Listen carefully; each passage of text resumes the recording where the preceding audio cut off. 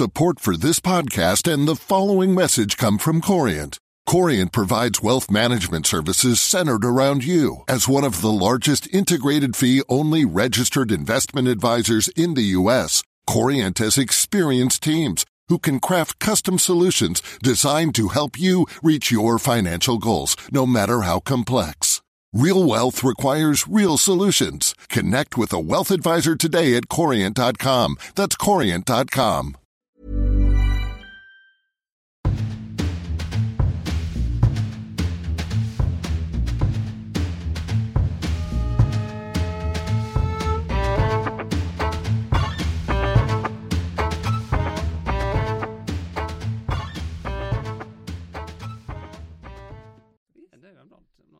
Denying that, but obviously she was keeping it. She was keeping it going right till the final moment.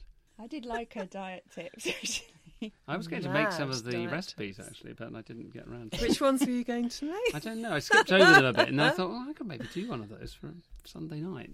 What? Just tip a pot of cottage Live cheese the dream. out on a plate. Thought it might get me in the mood. Hello and welcome to episode 6 of the FT Business Book Challenge podcast, the place to discover the best in business writing. I'm Helen Barrett, the FT's Work and Careers editor. With me is Andrew Hill, management editor, and Emma Jacobs, columnist and work and careers writer. The idea is simple. We're challenging you to read 6 classic business books in 12 weeks. Each book is chosen by an FT columnist. You get 2 weeks to read it before we drag ourselves back into the studio to discuss it. And we would love it if you joined in the discussion by tweeting us using the hashtag FTBizBooks or emailing us at businessbookclub@ft.com. In episode 5, Emma set her intriguing choice of book, Sex and the Single Girl by Helen Gurley Brown, the 1962 best-selling handbook for modern life for a generation of young working women. But before we get to that book, Emma, what are you reading at the moment? So I should be reading, for my book club, Paul Beattie's Sellout, but I just can't really face it. What I am reading is Lynn Barber's A Curious Career, because I sort of feel that we get lots of books. I mean, this is part of our discussion later, but we get lots of books as a department on how to be passionate about your career, how to get on. You mean we get sent lots of books, but you don't actually get books on the content of your actual job. And so I've read this before, but I do like to go back to it and just see what she thinks about how to do the job.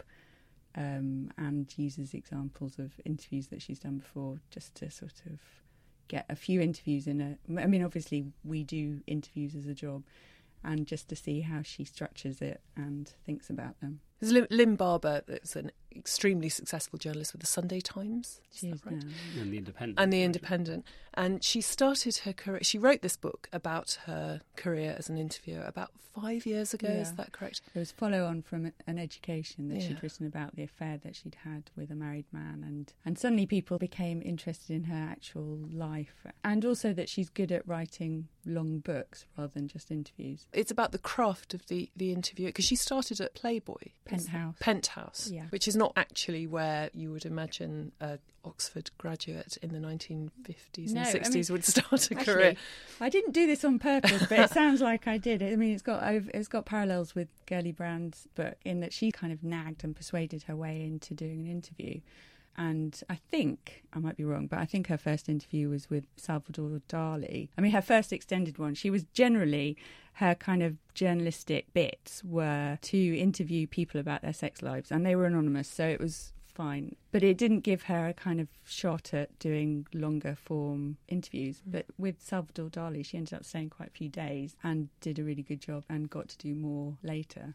And so actually, I didn't think about this beforehand, but it turns out that there's a running theme that actually you can kind of create your own breaks. Does she talk in the book about how she does the interviews, or is it just it is. Interviews republished? Yeah, there were. I mean, there's one, I'm only a bit way through it again, but the most recent one is one that I've read that didn't go well. And she talks about why it didn't go well, and also the ethics and of how to do an interview and trends and sort of fashions in it. And the amount of research she does, and just the kind of, I suppose, the kind of, when we do our jobs, we don't really talk about how we do it in the end, how you kind of break it down. It's sort of, you go off and do it, and then you do another job, and then you do another, you know. And with this, she kind of just gives little notes, like she does all the transcribing herself, what that gives her, and just, I suppose, things like that, really.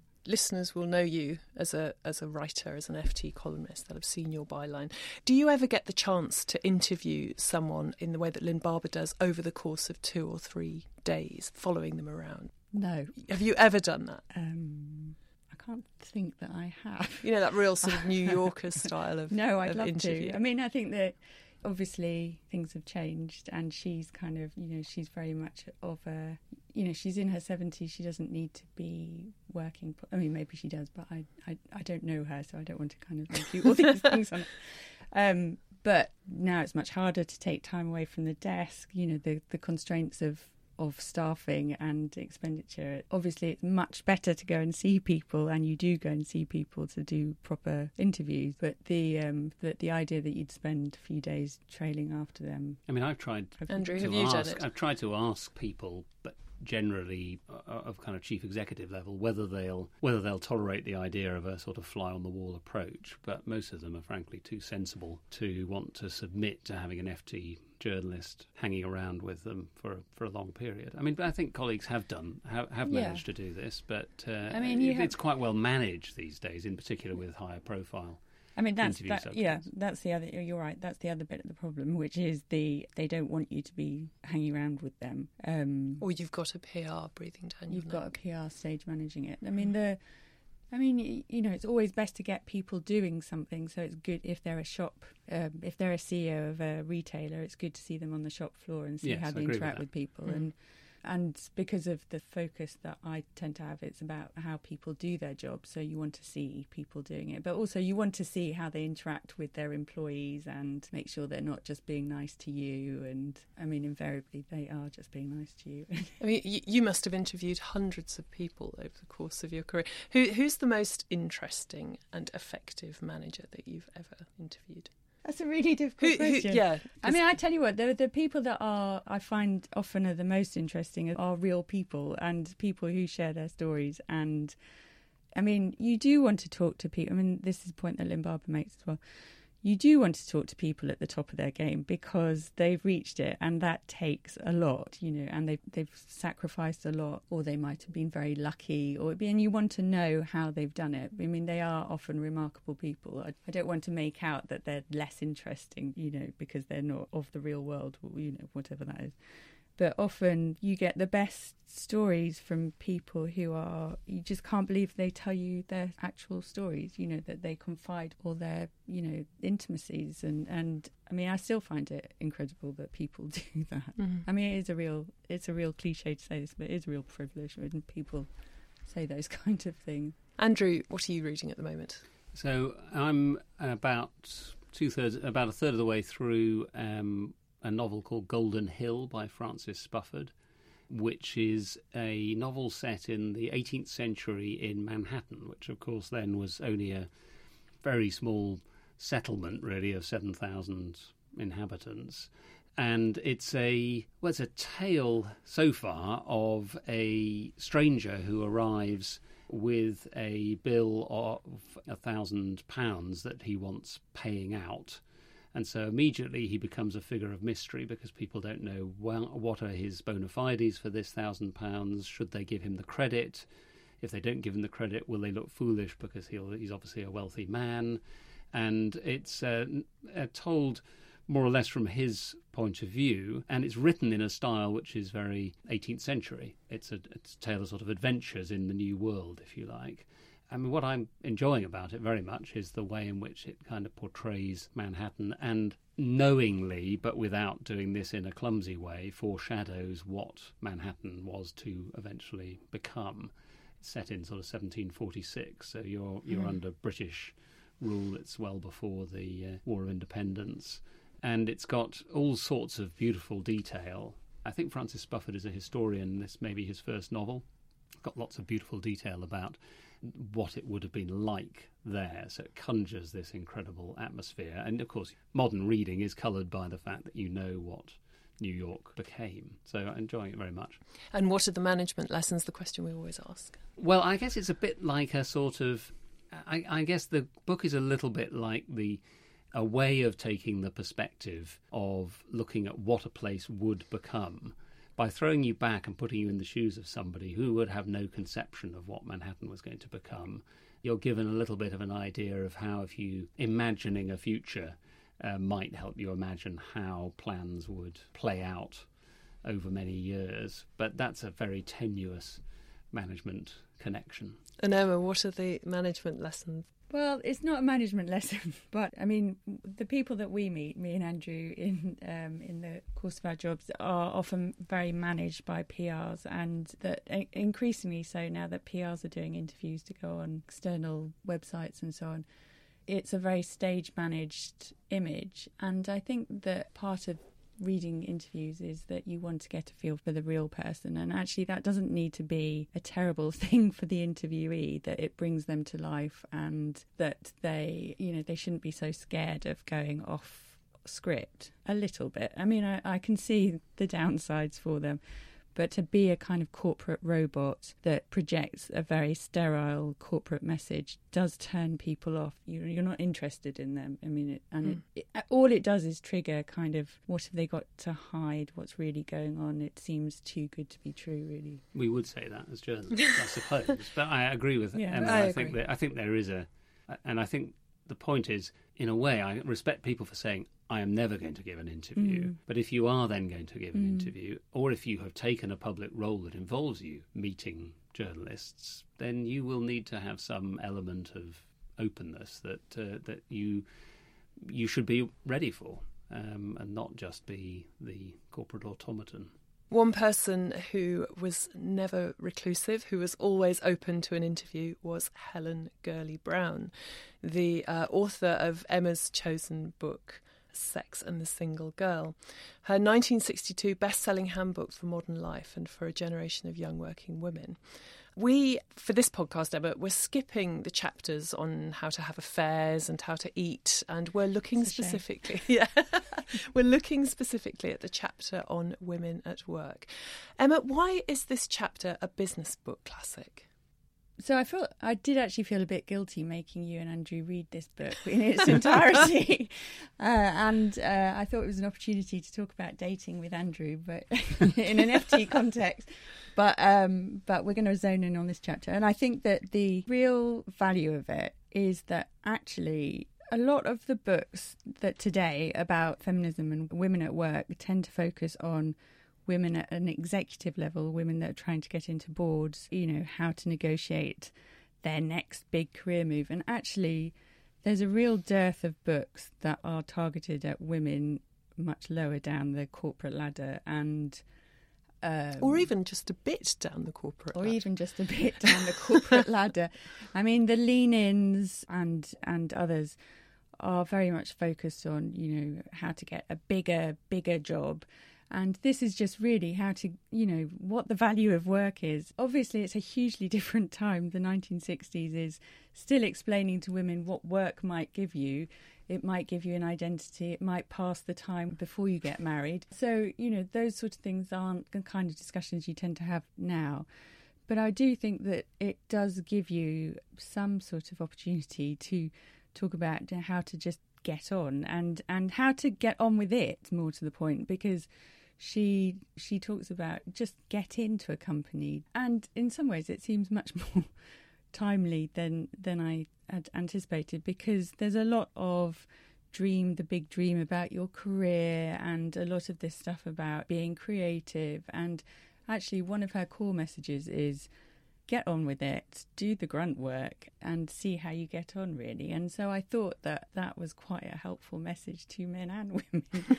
It is worth, isn't it, talking about how old-fashioned and how dated much of this book looks to us as readers in 2016 now. Andrew, what do you think? Yeah, well, it immediately, of course, evoked, if you can evoke something that is more modern than the thing that is evoking, the whole world of Mad Men, the TV series. And in fact, Matthew Weiner, the director of that series, used this. And interestingly, I read Betty Friedan's The Feminine Mystique as kind of two books that were sort of source material for the atmosphere that he was painting. And so it does conjure up an entire world that has gone, thank goodness, and a way of working both for men and for women. I mean, a lot of the things in it, in the chapters we're not addressing, are things that would have you immediately carted off to HR as a woman or a man in the current climate.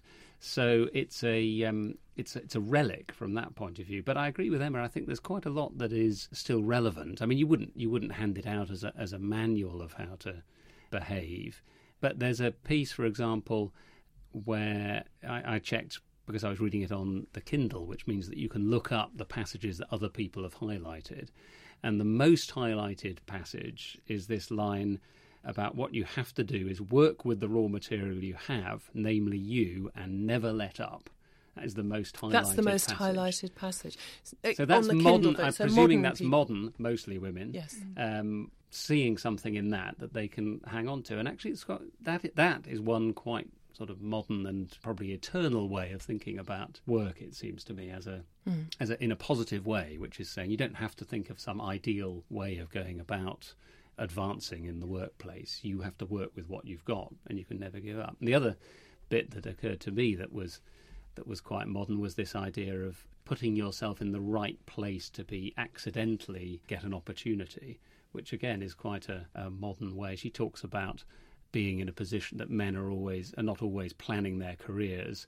They just sometimes put themselves in a position where they get the opportunity to advance, and how that is one way in which women should be able to advance in the workplace. I thought it was interesting that it was very much pitched at women who were non-graduates, who presumably were entering the workforce straight from school. And she assumed that her reader would not be a college graduate. And she herself was not a college graduate. Helen Gurley-Brown had I think she said 17 jobs before she found her. I found that quite inspiring. Yeah. I mean, she was a jobbing secretary, wasn't she? She started as a secretary. She was obviously very bright and capable, and was championed by one particular boss who she talks about in the book. But this idea that you would start at the bottom and find your place, this isn't really possible in the modern workplace, or is it? Is this something that we're perhaps overlooking as women? I think that there's a kind of trope, isn't there, of the secretary turned hotshot. It's difficult, isn't it? Because everything's changed. University education has expanded, so it's normal for people to go to university, whereas it wasn't so much when she was writing it. I mean, I think there is less on how to kind of just navigate your way from the bottom. I mean, there's obviously mixed advice on whether you should be a secretary as a starting job now. The division is that some people, are there any secretaries anymore? Yeah, well, exactly. There's that as well. I mean, should you be a personal assistant? Will you always look like you're in the shadow of, the kind of doing the photocopying? Is that how you want to be perceived? But then, of course, lots of people do start off as PAs and do very well out of it. And it's a good insight into how top levels of business work and how to navigate your way through the corporate jungle, really. But I suppose the other thing about it looking so dated is that, we take a lot of business books as classics that have been written many years ago, and we don't take on board that so many other things have changed, that these are kind of truisms. But when you look at the kind of workforce and how much that has changed, how many more opportunities women have, how you shouldn't harass women at work and all these other things, that some of these truisms, that they're sort of less enduring because worlds have changed so much. And this is just quite refreshing on understanding how things have changed at work. I mean, it was clearly a catalyst as a book for a large number of women who were reading it as a way of revolutionising themselves, radicalising themselves, if you like, in the workplace, and not just in the workplace, but in the sense that there are still things that are relevant. I mean, you have to obviously strip away quite a lot of the background discussion and focus in on some of the enduring points. But I mean, it's worth remembering that around the same time there were a lot of management books that we've completely forgotten about, and very few that have that have survived. So even with its outdated environment, obviously this one has retained an element of relevance in the same way that a very few management books from the 1960s have also endured. I think I'm right in saying in that before this book, nobody had really written for women in this way, in an accessible handbook for modern life, that she'd really sort of hit on something. And this was something that she developed in her career, because she went on 3 years after she wrote this book. She then became executive editor of Cosmopolitan magazine, which now is not a particularly notable magazine, but in the second half of the 1960s and the 70s was very much associated with the second wave of feminism. It very much championed working women and encouraged women to support themselves and be self-sufficient. And there's hints of this. There's like a very early glimpse of those, for anyone who remembers those Cosmopolitan covers from the 1970s. There are hints of this in Sex and the Single Girl. Like, for example, her pronouncements about why a single woman should have a job. And she very much advocates that single women should have a job. She says things like, a single woman is known by what she does rather than whom she belongs to. And a job gives a single woman something to be.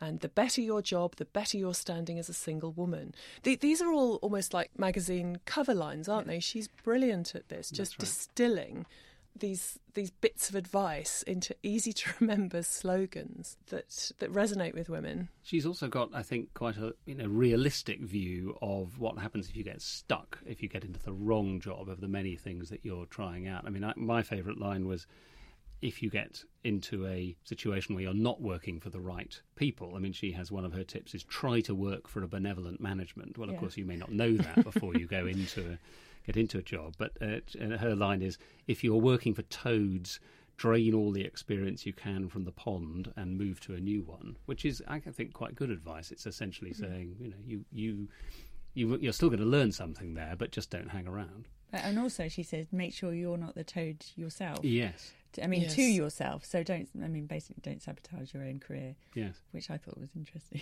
And also she makes clear that she's writing at a time when the economy is booming. She tells her readers all the time that, this is the best time to be in a career because you can flip from job to job. Obviously, that's not so possible anymore. So, if you are stuck working for toads, you might not be able to move about with quite the fluidity that she was able to in 1962. One part of the book that I thought was possibly the bit that has changed the least for women was the bit about talking about a raise. If you think about books like, more modern books for women, like Lean In, they very much imagine that you are going to have a pay negotiation where you sit down with somebody who's controlling your pay and negotiate how much you're going to be paid. And Helen Gurley Brown has none of this. There's absolutely no pay negotiation in Sex and the Single Girl. There is instead a chapter heading "Learn the Facts About Raises," and then she's very, very clear. She sets you straight that it is up to the company to pay you as little as it can and still get you to stay. There is no negotiation, is there? But she's right to point this out. I mean, it's pragmatism, isn't it? Yeah, no, I thought it was interesting. I mean, it was good to bring out the parallel. Why would you pay your cleaner more if you don't have to? Maybe that's her point about the only way she says that she knows to get a raise is to be so good. They can't get anybody like you for the same money. I mean, I agreed with some of her things about a pay rise, which is point out that you do the work of 7 people or how brilliant you are. But I didn't agree with the bits where she said, say how expensive your rent is. Tell everyone. Your boss really won't be interested in your life story or what this money means to you. They're just not interested. But I thought the kind of practical, pragmatic approach, instead of, imagine a universe where the heavens part and everybody understands your value, that just doesn't happen. I have to ask, because I don't have any answer myself, but is there anything in her section about be a woman that is relevant today? I mean, she says, she points out that you should use feminine wiles, essentially, to put yourself in a position to get some of these roles. Yes, I mean, she does incidentally advise, even in these earlier times, advise against sleeping with your boss to get to the top. Although she's perfectly tolerant of people who do, though, isn't she? She makes it clear she's not there to judge anyone at all. I love this line, "We owe the battle axes of another era more than we can ever pay. They had to be hard as nails and drive themselves in like nails to compete with men. Not you, Magnolia Blossom. The charm that brings him to your side after 5 will enlist him in your behalf at the 6-month salary review." No, there's absolutely nothing there that resonates. Good to hear. I don't know about Emma. Yes, it all resonates with me. No, but isn't there something about using your assets, whatever they are, whether you look good or whatever? I mean, men aspire to that now, surely. You know, the whole kind of culture of business, men looking good, going to get cosmetic surgery so they let you look younger to compete in the jobs market. I mean, that's not completely mad. I mean, people do want to look good. No, and also if you look at something like Lucy Kellaway's Agony Aunt column, you know, there are occasional reader problems involving things like, how do I explain to my colleague who smells horrible that they need to sharpen up and so on. I mean, these are not these are not issues. She did recommend having a bath every day, actually, didn't she? I thought was sort of surprising. But she didn't recommend washing your hair too often. I think 2 or 3 weeks was the dry shampoo. That's certainly changed. And then I think probably the best way to describe the chapter on work, the one sort of constant theme that comes through, or certainly came through for me, was this emphasis on moderate expectations in the short and immediate term. I mean, there was a sort of cross-heading, don't demand instant glamour. Mm. Yes, there's a sort of realism involved in the whole project, I think. I mean, which I think is quite refreshing, which is essentially relevant to women and men, I think, of not raising your expectations too high for what work is immediately going to deliver to you. I mean, it's not a counsel of despair either. She's obviously very upbeat throughout and keeps that up, despite a background environment, as we've described, that is obviously still pretty demeaning for lots of women at work. But I mean, I think that realism is quite refreshing. The whole aspect of singledom, and that actually a lot of books these days that are catering towards women are balancing family demands and work. And actually single households are a growing part of the population. And there is a danger in lots of discussions with HR professionals and so on that, you know, that you do too much not too much, there can never be too much, to target families, you know, people with family responsibilities, and you neglect people who have other responsibilities that don't have children or don't have partners and don't have to rush home at 5:30 or whatever to look after their family. And there is a kind of growing, small but significant growing awareness of the kind of commercial opportunities of single households, and, you know, the communal living and the property industry are kind of waking up to this. She very much makes it her business to make single people feel good about themselves, doesn't she? Yeah. It's all about sort of trying to encourage you to feel really good about being single. And she has this final chapter called something like The Full Round Life, where she sets out the case for this. And it is quite, I wouldn't say it made me want to be single, but it did sound very appealing. She makes it sound glamorous and optimistic. And I think maybe that's lacking from modern day. Yeah, it's what you don't have. It's not having a man, or, I mean, not in the FT, but in Cosmopolitan and things like that.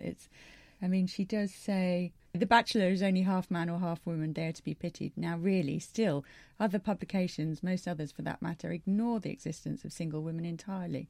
So she's kind of denigrating that approach, which is they're kind of not quite the full person. I'd like to bring in our producer, Yanina Conboy, who's been rummaging in the FT library, blowing the dust off stacks of fading pink papers to look back over how we have covered the book in the past. Yanina, did we review Sex and the Single Girl in 1962? No, we didn't review it, as you can imagine. It wasn't really the FT sort of thing. But big mistake. There was, in 1964, there was a roundup of the week's films by this guy called David Robinson. They tried to adapt the book to create this film. Was it a fiction? It doesn't actually say. It basically talks about how it's an unadaptable book, which they've adapted for film. But the one thing he does say is, the book by Helen Gurley Brown, one of those books of fragmentary, humorous thoughts and anecdotes which you get given at Christmas and can never decide which shelf it ought to go on. And that was it. Who gave it to him? The next time the FT then talked about the book was actually Lucy Kellaway. Upon Helen Gurley Brown's death, she wrote a column about how... When was that? This was in 2012, and she talks about how she thought Helen Gurley Brown was a bit of a joke and everything, but then when she died, she sort of looked into her work ethic, as it were. She comes to the conclusion that Helen Gurley Brown was in fact quite sensible and realistic when it came to work. So she has the endorsement of Lucy Kellaway, She does Sex and the indeed. Single Girl. And she makes comparisons with, at the time, Kate White was editor of Cosmopolitan, and she herself had just released a book called I Shouldn't Be Telling You This. And Lucy Kellaway made the comparison Ironically. with Helen Gurley Brown giving really quite realistic advice to people, while she thought the modern version was a bit puffy and not that great. Which piece of advice in particular did Lucy like? She has sort of her top tips. In fact, the first tip in the modern book was that you need to land a job that you're truly passionate about. And Lucy Kellaway points out that her words are, "This is not only a complete yawn, it's a bum steer. With youth and employment so high, she should not be telling anyone anything other than to grab the least worst job going." This is the new book. This is a new book, yeah. And then she goes on, compare this to advice from the real deal. Helen Gurley Brown. Yeah. Lucy says she's been sifting through 5 decades worth of Gurley Brown sayings and concluded that her true legacy was nothing to do with sex and everything to do with work. So the first bit of advice she picks up on is to shut up. But Helen Gurley Brown puts it better and says, never fail to know that if you are doing all the talking, you are boring somebody. Lucy said she needs to learn this, and she guesses that we do as well. The second tip is at first sight a strange choice for a career tip. While putting on her makeup, a girl should tell herself, tonight baby, I'm gonna get laid. But if you think of it metaphorically, this is just the sort of psyching that we all need to do every day. Not so much to get laid as to get paid. How do I do that? What makeup do I put on? And then her third tip, which Lucy highlights, is a great comfort to her. Helen Gurley Brown says, feeling insecure is good for you. It forces you to do something better, drives you to use all your talents. Lucy says, I have long suspected that being neurotic is useful, even if tiresome for everyone else. The best way to be good is to fear that you are useless. Emma, can you give us a one-sentence bluffer's guide to Sex and the Single Girl? Well, for the whole book, I thought really the kind of summation would be look hot, be fabulous. But for the working chapter, I thought it would be just get on with it. Brilliant. Our sixth and final challenge is set by our very own Andrew Hill. His book, The Wisdom of Crowds by James Surowiecki. Over to Andrew for his pitch. So this is a book that came out in 2004. James Surowiecki is the New Yorker's business columnist, and it's a thought-provoking book that challenged the idea that strategy should be set from the top down by a few people under a strong CEO or transformational leader, and it came in the wake of a string of US business scandals that already chipped away at that. The title's a deliberate inversion of another great business book, Charles Mackay's Extraordinary Popular Delusions and the Madness of Crowds, which was an 1841 book about speculative bubbles. And Surowiecki shows that the combined views of many independent, diverse people are often more accurate and effective than the judgments of small, consensual groups of experts. And he draws on examples from psychology and behavioural economics, which I suppose puts the book at the kind of forefront of the later wave of similar books channeling academics' work in a popular way. Since 2004, of course, we've had the emergence of crowdfunding and crowdsourcing, all fueled by social networks that didn't even exist when he was writing. And I see it as a sort of manifesto, an early manifesto for greater diversity and collaboration in decision-making. Of course, we've also had the Brexit vote in Britain and Donald Trump's election, partly based on voters' rejection of the advice of expert elites. And so all that would give his conclusions now an interesting new spin. It's also a very nice read. You can join the discussion by tweeting us at ftworkcareers with the hashtag FTBizBooks, or you can email us at businessbookclub@ft.com. We'll be back in the studio with Andrew in 2 weeks' time to discuss the wisdom of crowds, and we very much hope you will join us. In the meantime, thank you to Emma Jacobs, and to Andrew Hill, and to our producer Yanina Conboy, and thank you for listening.